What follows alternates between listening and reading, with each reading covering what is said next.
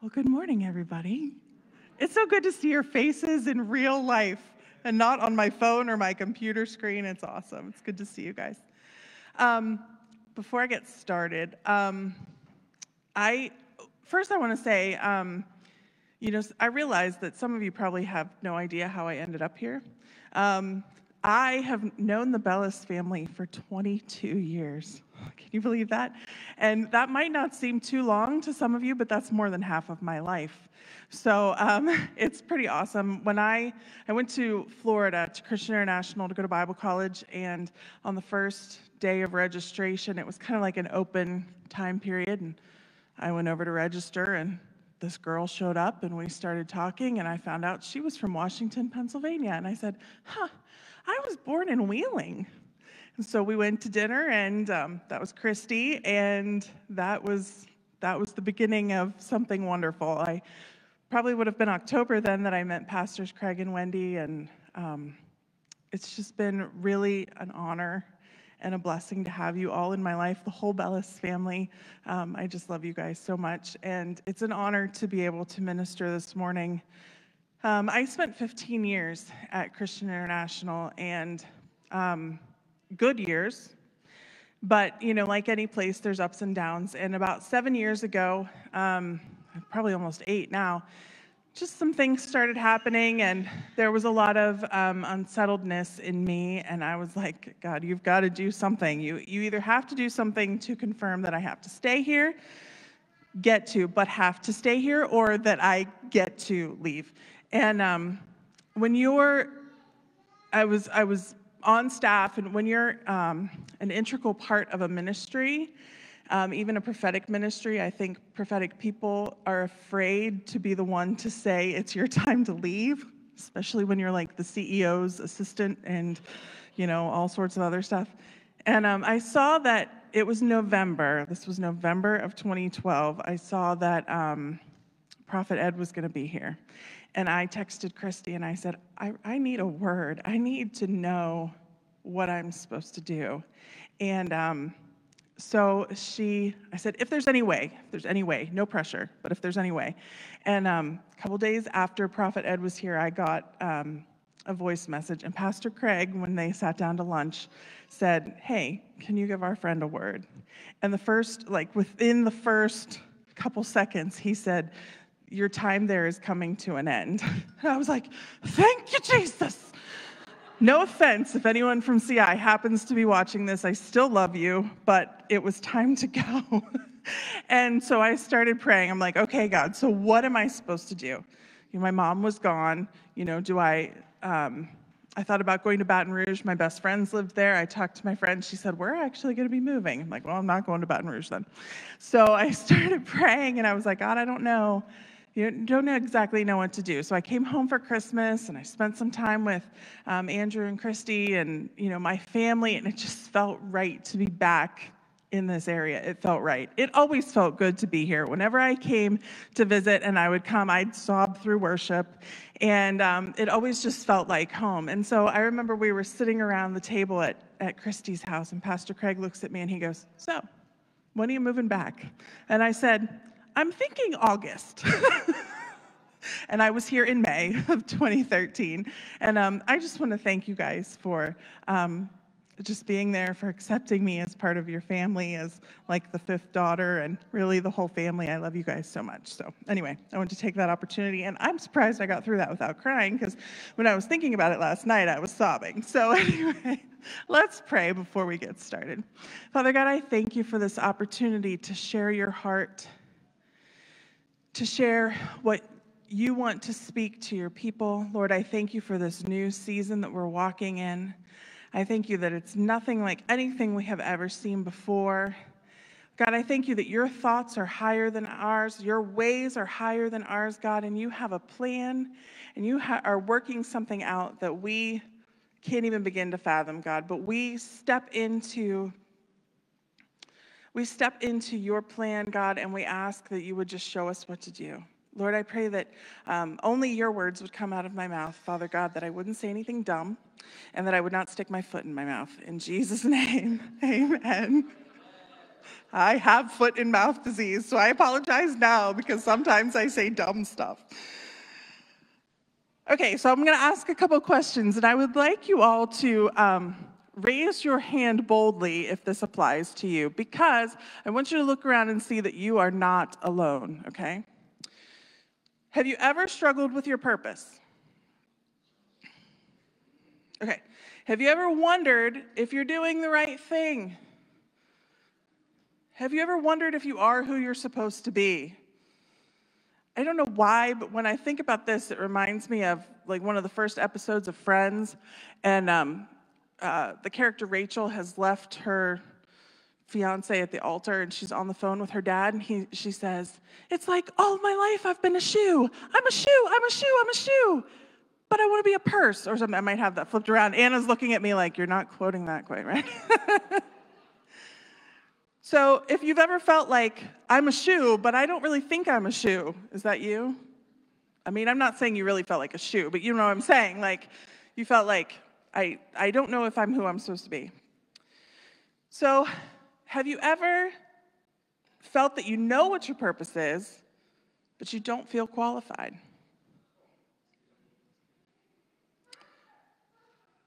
Or you feel like you've just blown it beyond repair? Have you ever tried so hard to make a fresh start, but you feel like the only thing that people can remember is what you did in your past? How about, have you ever struggled because you thought you knew what your purpose was in your position, but others didn't see it? Or maybe you just didn't think there was room for you because you thought somebody else is already doing it. They're doing it so much better than I could or would or ever. Anybody else? Okay. So I've been there. I've been there for all of those things. I do want to share a couple stories, and none of this is oh, poor Kara, she's been through so much, but I share it because the thing that I know the best is the things that I have lived. And so it's funny, this morning we were getting ready to practice, and Johnny and I didn't have microphones yet. And both Ashley and Charlie joked that neither Johnny or I really needed microphones. And this is true. But what's funny is there's actually a time in my life when I was very quiet. And when I would sing, you could not hear me. And I realize that is extremely hard for people to understand, for people to believe. But it is actually true. Before going to Florida for Bible college, I lived in Columbus, Ohio. We went to Rod Parsley's church, World Harvest Church out there, and I started in youth choir when I was 12 years old. And I loved to sing. I mean, my whole life I loved to sing. I used to stand on our hearth and do shows for my family and sing and dance along with Kids Incorporated, if anybody else remembers Kids Incorporated. What's hilarious is that my daughter is like, she might look like my husband, but she is me. She is like this little miniature. She is constantly singing. She's like her own walking musical, and that was me when I was little. So I'm in this youth choir, and there's a bunch of us, and at the time I was a soprano. And I don't know, in my weird 12, 13-year-old brain, like, that was the part to sing, was to sing soprano.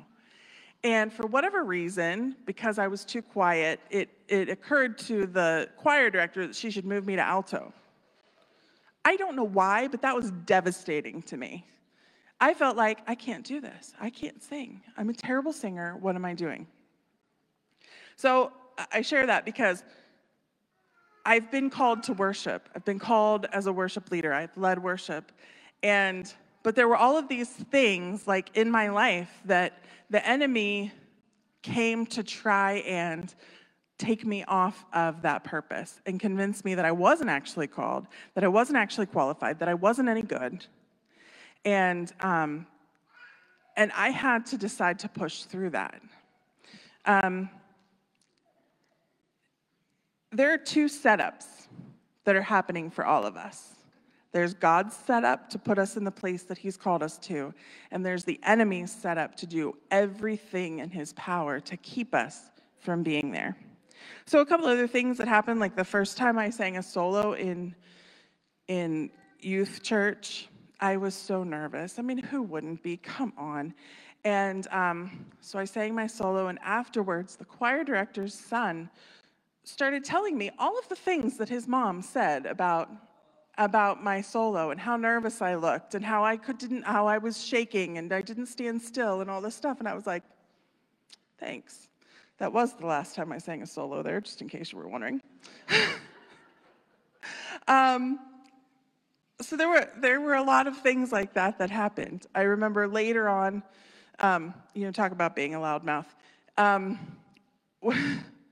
When Christy and I started attending the youth ministry down at CI, I don't think either one of us thought, oh, we're going to join the worship team. We were just like, we're here, we're going to be youth leaders, whatever. We were so loud that the worship leader came up to us after service one day and said, we need you to join the team because you're louder than our singers that have microphones. So God turned that around, but eventually I ended up, being a part of that team, and the leader was leaving. He was a couple years younger than me, and he was going to England for school and stuff, and England, woo.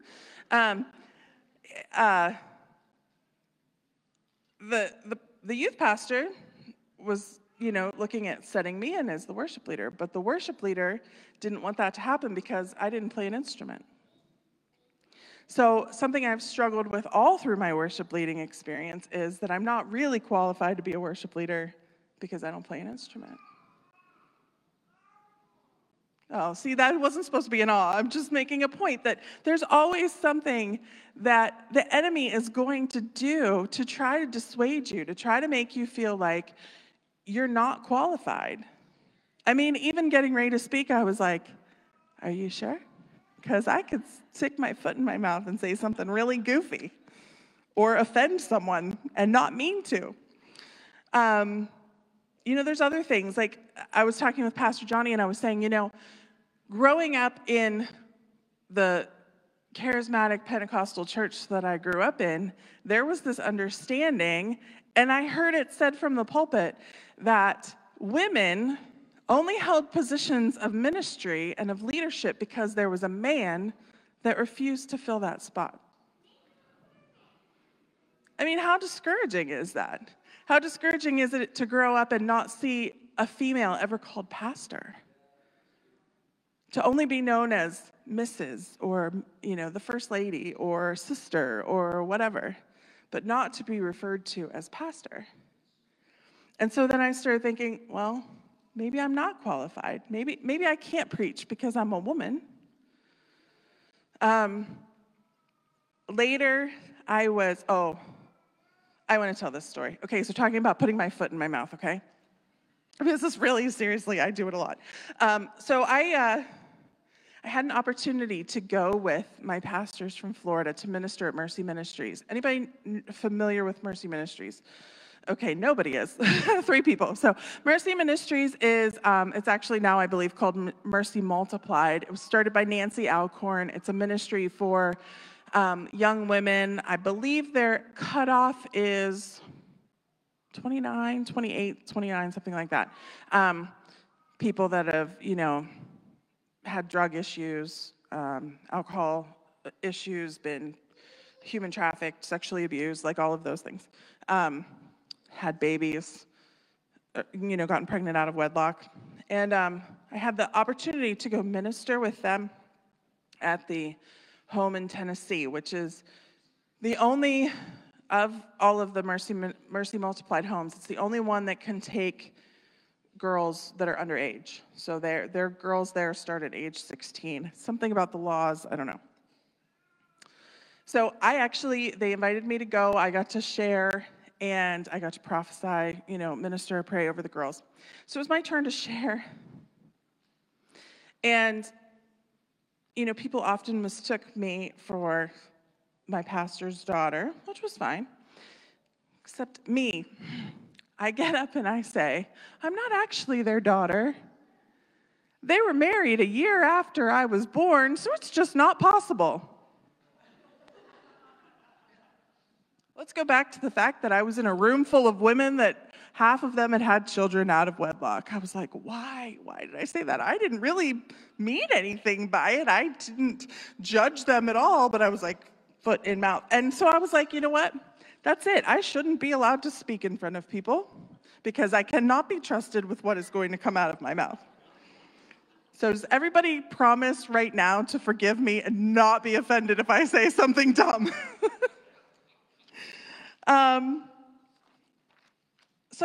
There have been a lot of struggles like that. And I say all that to say that if you have felt those struggles, you are not alone. We are all in this together. We're all battling the same setup of the enemy to keep us out of our place. I want to talk about the Levites, but before I do, I want to set a little bit of history with their famous ancestor Levi. He was the third son of Jacob and Leah, and his name actually means attached because Leah was hoping that since she gave her husband Jacob a third son, she was giving him sons that he would love her.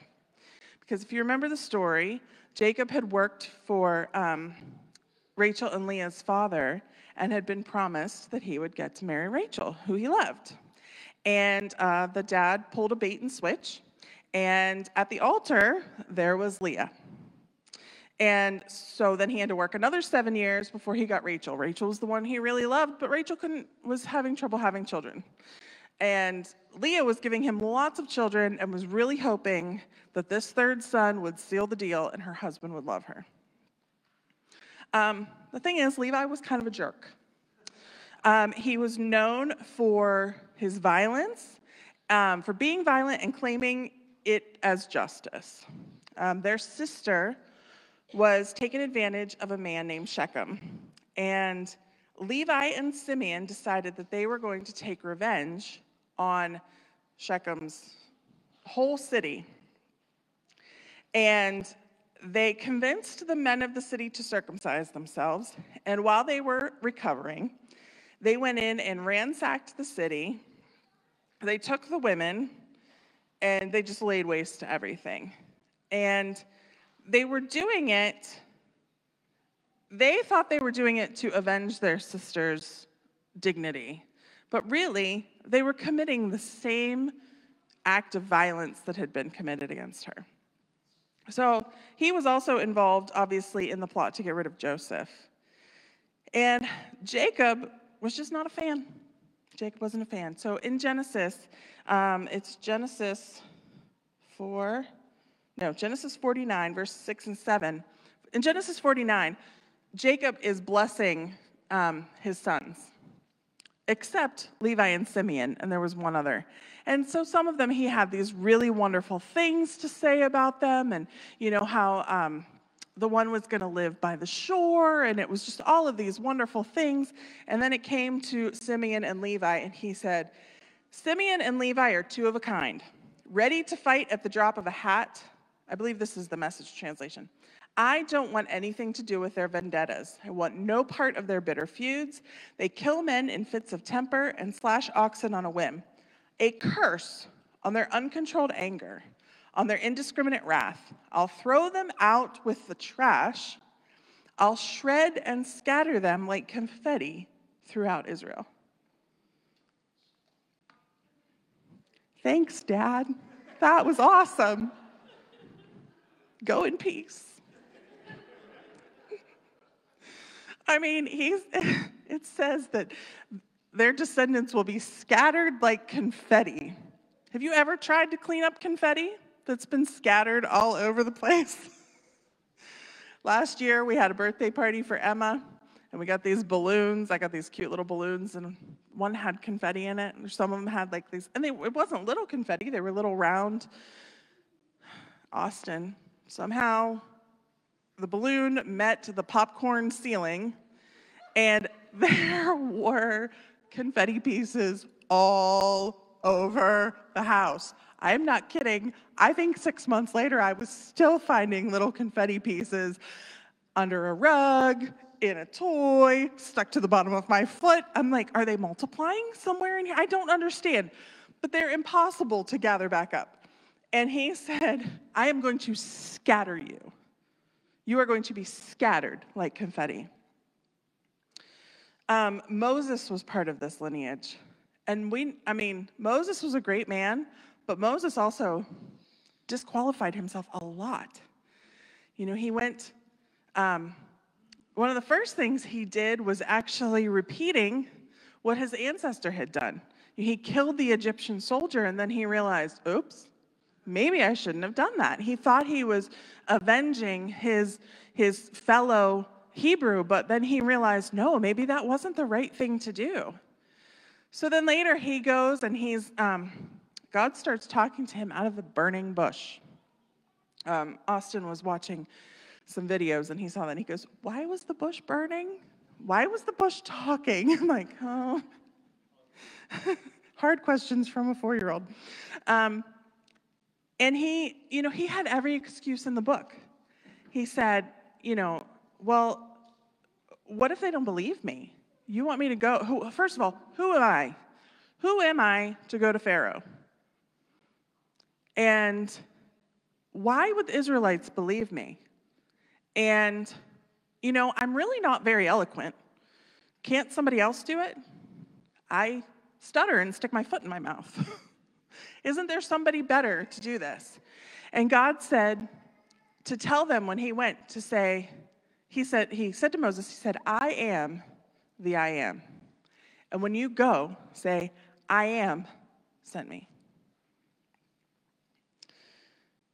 So we see Levi starting out not great, and his descendants being scattered over the earth like confetti. We see Moses making his excuses about why he is not the right one. He's not the right one for this position. But then an interesting thing happens, and there's a golden calf. Moses finally owns up to what God wants him to do. God gives him Aaron to help him, which ends up being a blessing and a curse. But he goes, they get the Israelites out of Egypt, and things transpire, and they decide to build a golden calf. And Moses is up on the mountain. He comes back down. He's like, Aaron, what did you let my people do? This is insane. Why are you worshiping a golden calf? And at this point, the Levites actually step to the side of God. And they stand with Moses and they say, what do we need to do? And they were actually instructed to go and slaughter people. So now they're actually doing exactly what their forefather had done. But at this point, they're doing it with God's vengeance in mind and not their own. So they had this independent, strong, vengeful personality of Levi had been channeled for the good of the kingdom, for the good of God. And that day, the Israelites were set apart to the service of the Lord and to the service of the temple. And so this is what I really want to get to this morning about our place. Because the Levites, each family of Levites had a job. They had a responsibility. Here they are in the desert. They're wandering around. They're following the cloud or they're following the pillar of fire. And every time they moved, all of the pieces of the tabernacle, everything had to go and follow. And the Levites were responsible for taking different parts. One family might be responsible for a lampstand. Another family might be responsible for the bowls of incense. Another family might be responsible for the tent poles. So they had to take their piece and move it, and when they set up camp again, put it where it belonged. If one of the families forgot the tent pole back at the last location, then part of the tent was going to sag. If another family forgot a lamp, then it was going to be hard maybe to make sacrifices. If the bowl of incense wasn't there, then it wasn't complete. They didn't have everything they needed to fulfill the purpose of the tabernacle. We each have a part to play like that. We have a part to play like that here in the church. We have a part to play like that in our families. We have a part to play in our community, in our jobs. There is something that only we can bring. That's what I really liked, that resonated with me in that prophetic word, was there are positions that only I can fill. There are positions that only Anna can fill. There are positions that only Donna can fill. There are positions that only you can fill. It's not a tile. It is a puzzle piece, and you are the perfect fit for that puzzle piece. And so there's all sorts of things that the enemy tries to bring to convince us that piece isn't really needed, that piece is replaceable. But God is saying we need to be in place. We need to be in position so that everything can function the way it's supposed to. I mean, the fact of the matter is, if there was a tent pole missing on the temple, they probably still could have performed their duties. It might have been a little awkward, but they still could have done it. Being able to fulfill the ultimate purpose of the tabernacle, they needed all of those pieces together. And it's the same for us. If we're out of our place, if we're out of our positioning, if we're not showing up to fill that place, things can still go on. But can they go on to the fullness that God has called us to walk in? You know, it's hard to, maybe if you don't know what your position is, you don't know what to step up to. So the first thing is to say, God, what is my position? What is my purpose? What is my calling? Am I there to hold things up? Am I there to shine light? Am I there to help the worship go forth? What am I called to do? What is my purpose? And then, if you know what it is and you're not stepping up, then it's, okay, God, help me. Help me see what's stopping me from doing this. Help me see what's stopping me from stepping into position and saying, I'm ready to fill my place. We are living in weird times. Weird. But God is doing something. And I can't help but think that God always does things completely opposite of how we expect them. Completely opposite. I mean, I think you could look through history, you can look through the Bible and see that God almost never does things the way people think he's going to. I mean, Jesus is a prime example of this. The Jews were convinced that Jesus was going to come as a king and overthrow the government, and then life was going to be hunky-dory forever. But that's not what happened at all. Jesus came, he did some overthrowing, but it was an overthrowing of the corrupt religious systems. You know, when he rebuked people, he rebuked those religious leaders that were corrupt and that were so stuck to the law that they didn't really know God. When he was overturning tables, it wasn't random tables in a market. He was overturning the tables in the temple that had been set up and were defiling the temple of the Most High God. So we need to get rid of our preconceived notions of what God is doing, because his ways are higher than ours. His thoughts are higher than ours. Thank God. Oh my gosh. I mean, seriously, if things had turned out some of the ways that I thought they should over my life,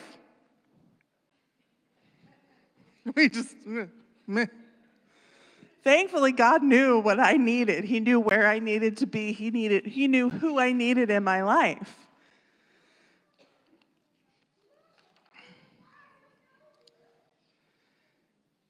So as we close, how are we doing? Are we playing? What are we doing? Okay, thanks. We didn't cover this part. I just want you to take a moment and ask yourself, number one, do I know what my purpose is, what my part is? Number two, if you know, then I want you to ask, am I doing it? Am I showing up? Am I bringing my lampstand? This applies in all areas of our lives, but if you look at it from an aspect of Sunday morning service, what is your lampstand that you should be showing up with? Is it to be a welcome, part of the welcome team at the front door? Is it to be in the nursery? Is it to be on the worship team? Is it to be serving in hospitality? Or is it just to be someone that's encouraging, listening to God, and sharing that encouragement for the person next to you or behind you or on the other side of the room, and obeying and doing it? I can tell you a lot of times I've felt like I had something to share and I didn't because I thought, somebody can do it better than I can. Somebody's going to say it better. Somebody else will do it. God, give it to someone else, please. And I probably missed out on an opportunity not just for that person, but also for me. What about in your family? Is there something that you need to step into in your family that will change the dynamics? Is there something that you need to change? I thought it was interesting in that prophetic word, she talked about these people just started showing up at her door, the ones that she knew needed to be there, that had gone away for whatever reason. And she said she had to apologize. So is there something, this is very self-reflective because we need to know what's stopping us from fulfilling what God's called us to. So God, I just thank you for bringing us into alignment with your place and your position for us. Lord, show us what our lampstand is, God, and help us. Give us the strength, give us the courage, give us the boldness, God, to overcome the obstacles, to overcome where we've disqualified ourselves, and to step into that position so that your name can be glorified. God, we want everything we do and say to point back to you, to point people back to the kingdom. And God, I thank you. I pray that you would just work in our hearts, Lord. Show us, God. Speak to us. And let us see where we belong. In Jesus' name.